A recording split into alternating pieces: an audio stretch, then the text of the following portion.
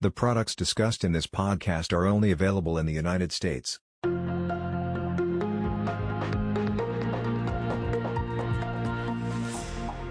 Hello and welcome to the quarterly update podcast for the Loomis Sayles Strategic Alpha Fund, where the portfolio managers share their thoughts on the markets and their strategies. My name is Erica Casal from Natixis, and today I'm joined, of course, by Matt Eagan, the portfolio manager on the Strategic Alpha Fund. Thank you so much for joining us again today, Matt. Well, thanks for having me. And I think we have a lot to talk about because it really was such a great end of the year for fixed income. Q4 performance was very strong, pretty much across the board.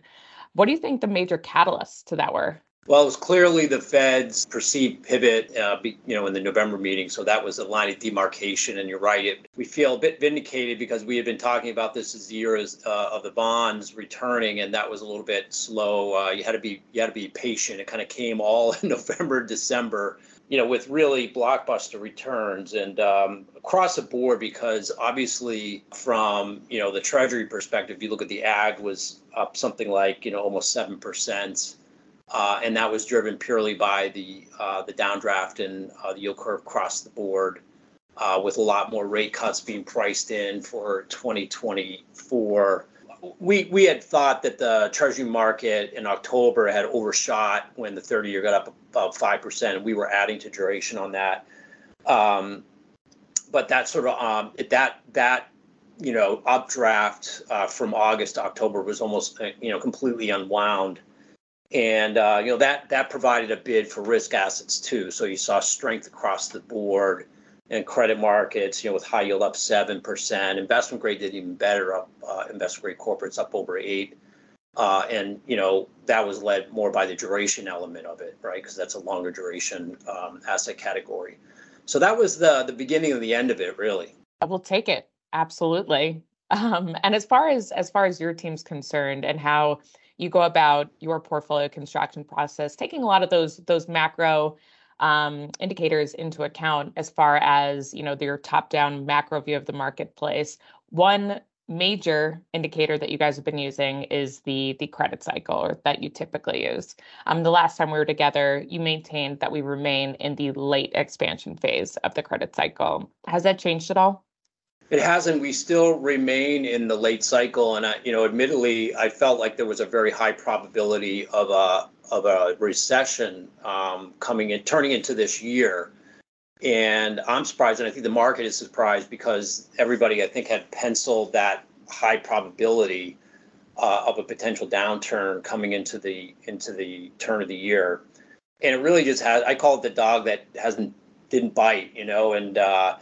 The market had priced it into the credit markets. You saw some wobbly credit markets beginning, really in 2022 with, possibility of losses coming into the market. And we really have not seen that. And that's quite remarkable because of how swiftly the Fed tightened, liquidity in the market, tightened financial conditions.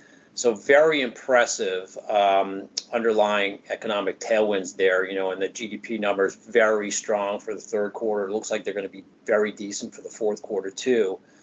So what gives? And I think we are entering into a period where I think that there are some uncertainties because what I've always talked about is the lag of policy, and also on the other side, what we're calling the unstable nature of inflation, given some of the secular tailwinds we see to inflation, those 4 Ds that we talk about in the past.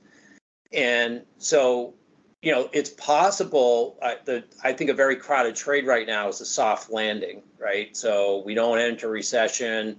The economy kind of like decelerates, but, remains okay. And the Fed is just sort of, and inflation drops, and we continue to move along. That probability has certainly increased with the data, but I would just kind of, highlight that the coast is not completely clear because Fed policy moves operate with a lag, and the Fed did not really get tight. Hard to believe it didn't get tight until sometime a little less than a year ago. So it could be now that that recession or that weakness that people were expecting actually comes more forcefully in the months ahead, in which case whatever's priced into the market for rate cuts will certainly transpire.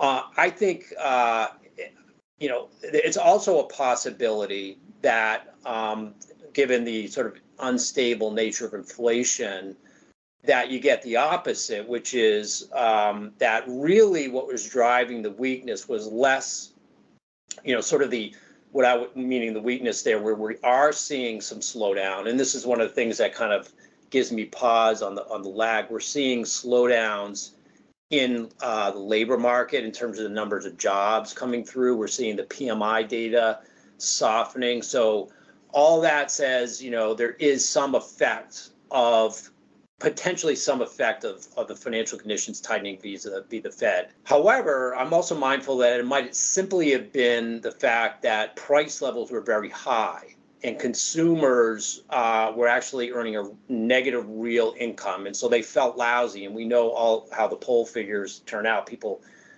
poll pretty, pessimistic. And what we're seeing now is that for whatever reason, inflation, and there are a lot of reasons, but inflation has definitely decelerated more than people are expected, and we continue to expect that to transpire.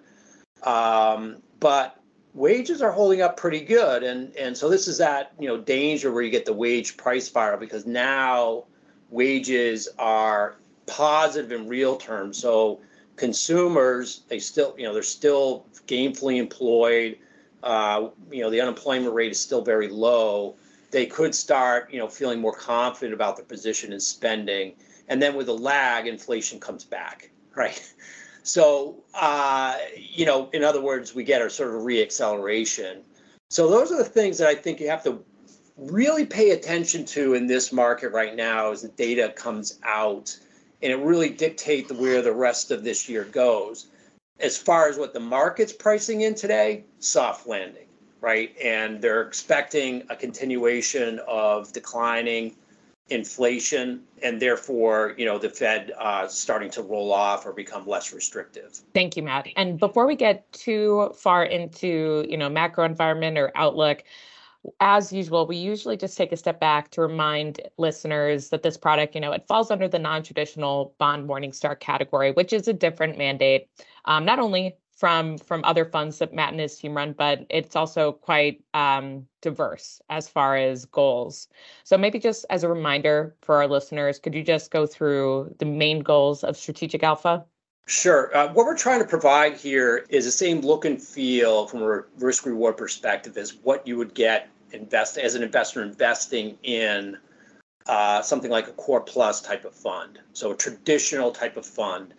And the key difference is we don't run it to a benchmark. We're absolute return, and we're thinking about building total return, including income through the cycle. But the key aspect of it is that you gain a lot of diversification, and whereas traditional fixed income, as we've definitely seen over the last 3 years, are highly sensitive to interest rate risk. That's the predominant risk of those type of funds, because they obviously are benched to a benchmark that's high quality, mostly treasuries and high quality corporates with a very long duration. Our fund definitely has a bias towards taking less interest rate risk. The maximum duration we've run historically is about 5 years, and we often run a lot lower than that. So by nature, we'll have less risk associated with interest rate risk, and we'll diversify into other risk factors in the market. But we do so, unlike some of the more aggressive sort of multi-sector funds, we do so with an eye towards maintaining that same risk reward, that you would expect from a core plus. So we don't want to give anybody really bad expectation, when risk is trading up. And we do that by maintaining a 4 to 6% standard deviation band as a guidance for where we're comfortable living.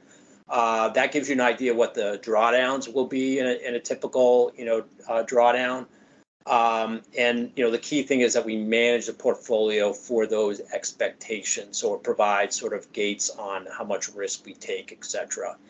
So, I think when you look at the history of this portfolio, it has a very low correlation to your traditional fixed income. It makes it a great diversifier.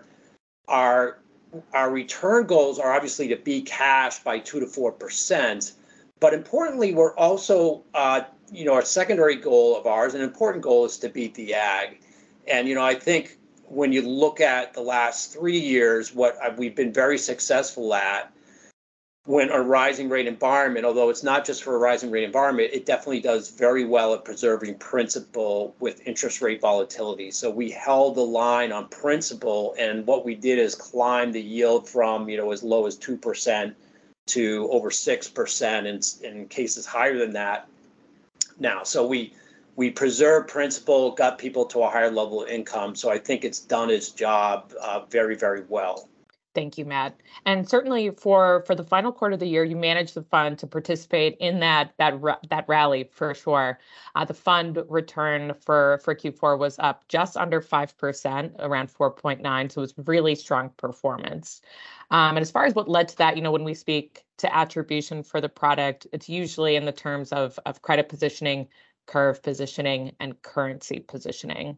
So speaking as far as those major drivers, could you just talk about what the major contributors and maybe some detractors for the overall return for the quarter? Sure. The main driver was clearly interest rate, the duration aspect of the portfolio. We had increased our duration during the year, and with a final move during the run-up in October to about a 4-year duration, which is very high for us. It's about the highest we've run historically. And we also had a steepener embedded in the portfolio really since about August. And we play that steepener off and on through the last 6 months. And that's benefited. So the total portfolio return for the quarter, we added about 300 basis points on the yield curve. So that was the majority of it. It was about 3/4 of the return. Spread, however, we as we mentioned in prior, we definitely tilting into spread sectors for sure. We had a differentiated view on credit spreads. We thought there was good value there, and that added well over 1% as well to the portfolio. So those were the key drivers. And we also had some pretty good security selection. On the negative side, there really wasn't much to talk about on negative. It was a really, everything driving, forward and everything in the portfolio working very well. I would say there's always mixtures in bottom-up security selection. We definitely, have what we call our high conviction positions. The vast majority of our high conviction positions, were additive. There were a couple that, subtracted, with First Quantum and Dish being the more notable ones, but nothing really to write home about. It was so overwhelmingly positive. Great. Thank you, Matt. And as you kind of mentioned, the past 2 years, as far as investor experience, it was really driven as far as a lot of that volatility that we saw by inflation and interest rates. I mean, what do we think some of the bigger areas are of potential risk or return is going to be in 2024? Is it going to be more of the same? I do think inflation is going to continue. We mentioned a little bit about this already, and I think inflation is going to be a key factor. And I think this is going to be an ongoing story because, our underlying thesis is unstable inflation. So, inflation is going to be cyclical with our view of the cycle, and it's going to, appear to be reaching bottoms and what appear to be, 2% type of bottoms, which seems good. But what I would just advise investors not extrapolate that forward, because I do think on the margin, if it bottoms out there, that's still higher than where it was bottoming out during the QE years and the post GFC years. When we had a disinflationary environment. So this is a little bit of the opposite, and we have to be on guard for that as investors, like I said, this year. So I would be looking for the narrative changing yet again on the risk side to inflation kind of getting more sticky and hard to get down from about a 3% handle to a 2.5 or less on a cyclical basis. So in other words, we think inflation is bottoming. The question is, at what level does it bottom out at? That's the open question. And then secondarily, what does the other side of the cycle look like? How does it start to ramp up again on the other side? That's probably something to worry about for the next cycle. I do think inflation is indeed bottoming for this year. I think that's the way to position and bet for it. Our models are saying inflation should start to moderate down to about a 2.5%, 2.75% by the middle of this year. And we'll just have to wait and see. But that kind of level will definitely give the Fed the ability to start actually cutting rates. And I would think that, what's priced in the market seems to be a bit aggressive in terms of the tightening, starting in March. But I could definitely see by June the Fed starting to cut, and could be 3 cuts from there for the rest of the year, as opposed to like the 6 that's priced in today. It could be 4. I'm not, somewhere around that level. And really, what's more important is how many cumulative cuts they make in this potential easing cycle that's coming forward. When you run all those numbers through and you look at where we think inflation can bottom and what the outlook is for the longer term perspective, I think there's 2 things you can develop from it. One is that the front end of the curve definitely has room to come down, and a lot of that's priced in the market today. It's basically there. The short end of the market has a lot of room to come down. I meant to say the short end has a lot to come down, and that'll just simply be because the Fed controls the front end of the curve, right? So out to the 2-year.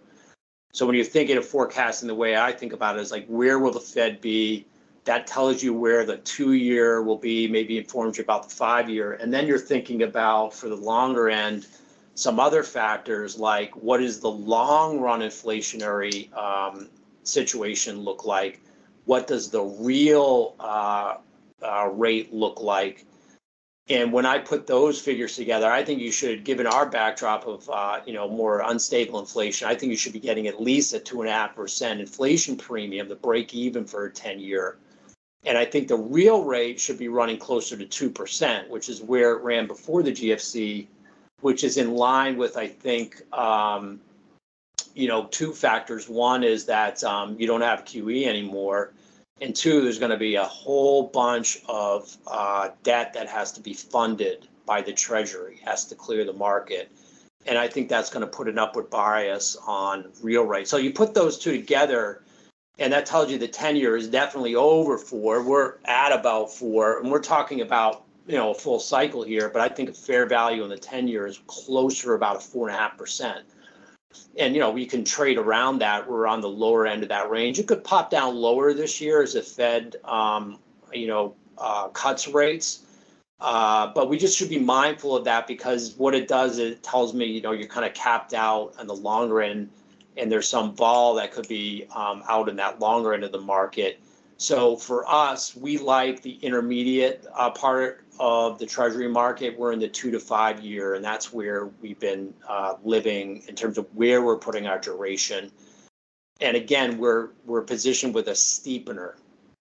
So we're actually shorter the 10-year part of the curve here in this environment. And I think that's the trade for this year, will be a steepening bias in the yield curve as the Fed starts to engineer that, actually follow through with the pivot.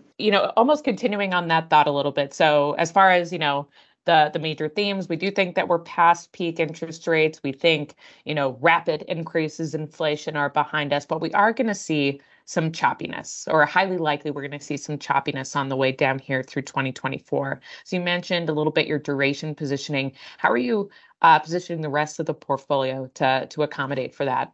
So we pulled back on our risk allocation slightly into the new year, just on the strength of the rally going into the end of the year. So we always define the value in the spread sectors by looking at our risk premium models. So we're, like we said, we always look at where are we in the cycle. We're late cycle, and whenever you're late cycle, you have to worry about the possibility of a downturn. And I'm less worried. We talked about the possibility of something worse than a soft landing coming across, either because the Fed has already done too much, or inflation rises and they have to kick it into gear again and really hit the economy. When I talk about a hard landing, right now, my base case scenario is that we avoid an outright recession, but you have something that's more aligned with a growth recession. So, trend growth that doesn't keep up with the increase in the labor force, and therefore your unemployment rate rises. But it's kind of more of a benign form of an economic slowdown versus an outright major job loss, et cetera, things like that. So that's one of the reasons when we looked at we've been late cycle for a while, and we've always viewed that, hey, the next thing on the cycle map is the downturn. However, with that, you have to make an estimate in a downturn, what is the level of that downturn, and I would expect any outright recession to be pretty mild. It's hard to get like a big correction. So, forget about like 2020, 2008. We're talking about run-of-the-mill kind of mild recession if it does occur.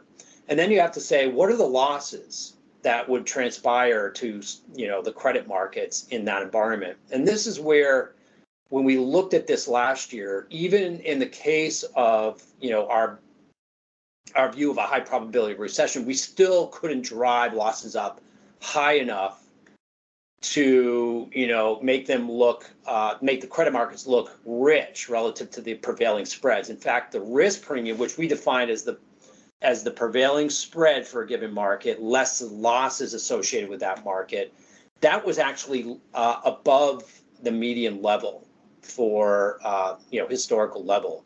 And when you're above median, that's a very attractive hit rate. It's like 2/3 win over the long run, and that itself is a great financial metric. You want to have that in your portfolio if you can find them. There's very few in the market that you can find like that.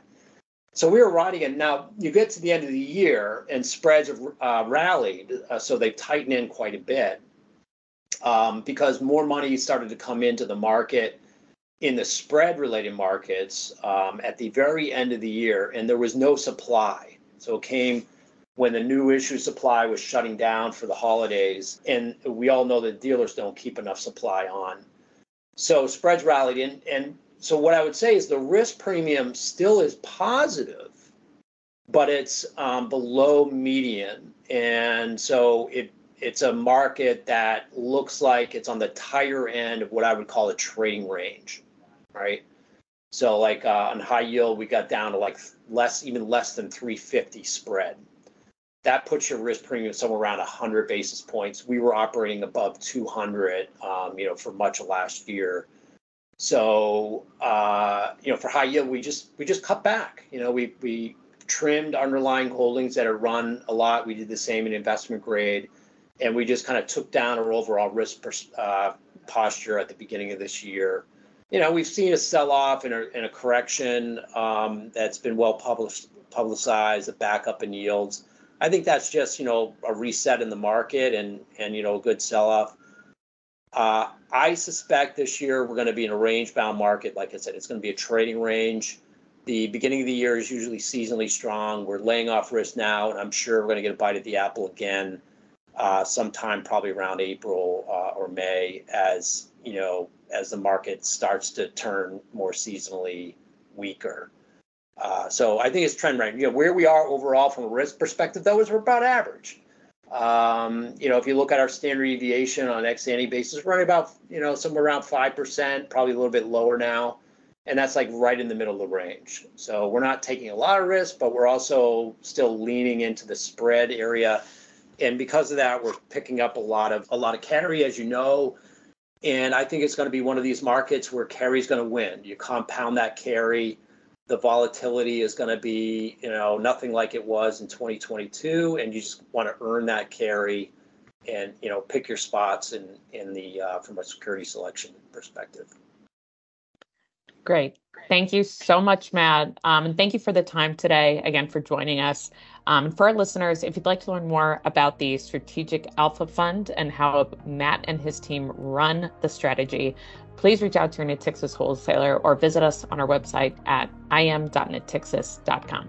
Important information. Standard performance as a percentage for Loomis Sayles Strategic Alpha Fund as of December 31, 2023. Class A at NAV. 3 months 4.8%. Year-to-date 7.7%. 1 year 7.7%. 3 years minus 0.06%. 5 years 2.6%. 10 years 2.35%. Class A with 4.25% maximum sales charge. 3 months 0.38%. Year-to-date 3.08%. 1 year 3.08%. 3 years minus 1.48%. 5 years 1.71%. 10 years 1.9%. Class Y 3 months 4.89%. Year-to-date 7.9%. 1 year 7.9. 3 years 0.2%. 5 years 2.88%, 10 years 2.61%, ICE-B of A 3-month Treasury Bill Index, 3 months 1.37%, year-to-date 5.01%, 1 year 5.01%, 3 years 2.15%, 5 years 1.88%, 10 years 1.25%, ICE-B of A 3-month Treasury Bill Index plus 300 bits per second, 3 months 2.06%, year-to-date 8.01%, 1 year 8.01%,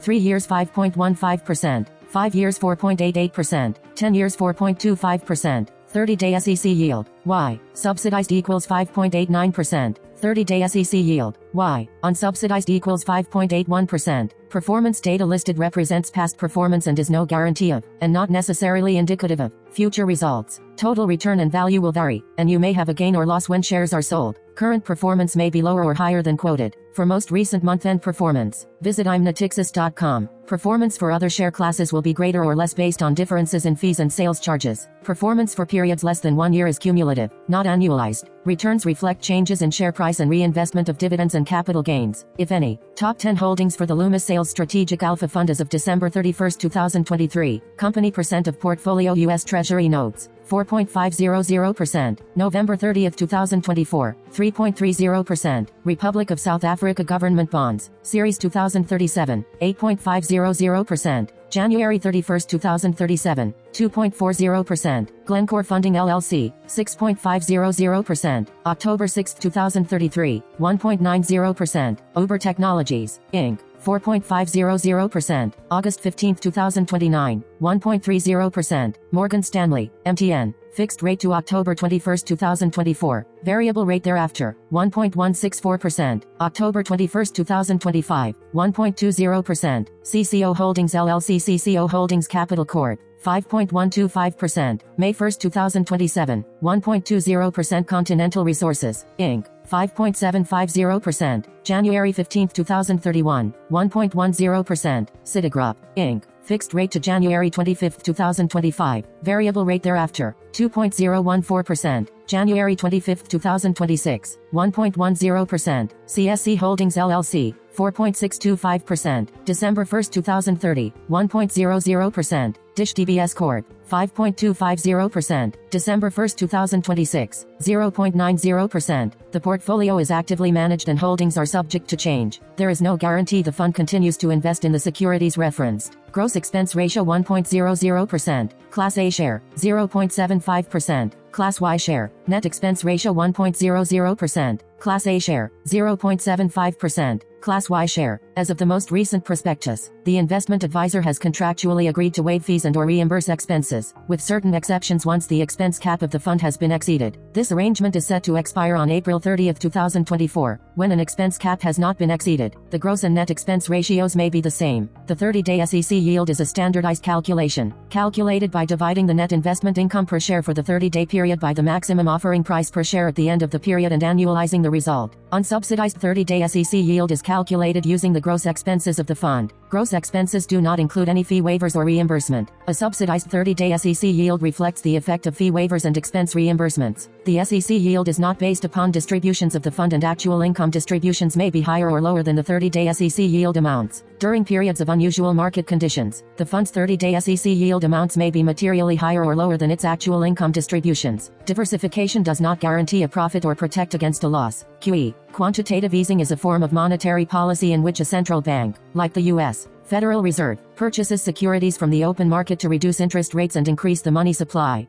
CLO. A collateralized loan obligation is a single security backed by a pool of debt. GFC. Global financial crisis. AG. Agricultural credit refers to one of several credit vehicles used to finance agricultural transactions, such as a loan, note, bill of exchange, or a banker's acceptance. This material is provided for informational purposes only and should not be construed as investment advice. There can be no assurance that developments will transpire as forecasted. Actual results may vary. The views and opinions expressed are as of January 2024, and may change based on market and other conditions. Loomis Sayles Strategy Alpha Fund risks. Fixed income securities may carry one or more of the following risks. Credit, interest rate. As interest rates rise, bond prices usually fall. Inflation and liquidity. Below investment-grade fixed income securities may be subject to greater risks, including the risk of default, than other fixed income securities. Currency exchange rates between the US dollar and foreign currencies may cause the value of the fund's investments to decline. Derivatives involve risk of loss and may entail additional risks. Because derivatives depend on the performance of an underlying asset, they can be highly volatile and are subject to market and credit risks. Foreign and emerging market securities may be subject to greater political, economic, environmental, credit, currency and information risks. Foreign securities may be subject to higher volatility than U.S. securities, due to varying degrees of regulation and limited liquidity. These risks are magnified in emerging markets. Mortgage-related and asset-backed securities are subject to the risks of the mortgages and assets underlying the securities. Other related risks include prepayment risk, which is the risk that the securities may be prepaid, potentially resulting in the reinvestment of the prepaid amounts into securities with lower yields. Commodity-related investments, including derivatives, may be affected by a number of factors including commodity prices, world events, import controls, and economic conditions, and therefore may involve substantial risk of loss. Non-diversified funds invest a greater portion of assets in fewer securities and therefore may be more vulnerable to adverse changes in the market. Short exposures using derivatives may present various risks. If the value of the asset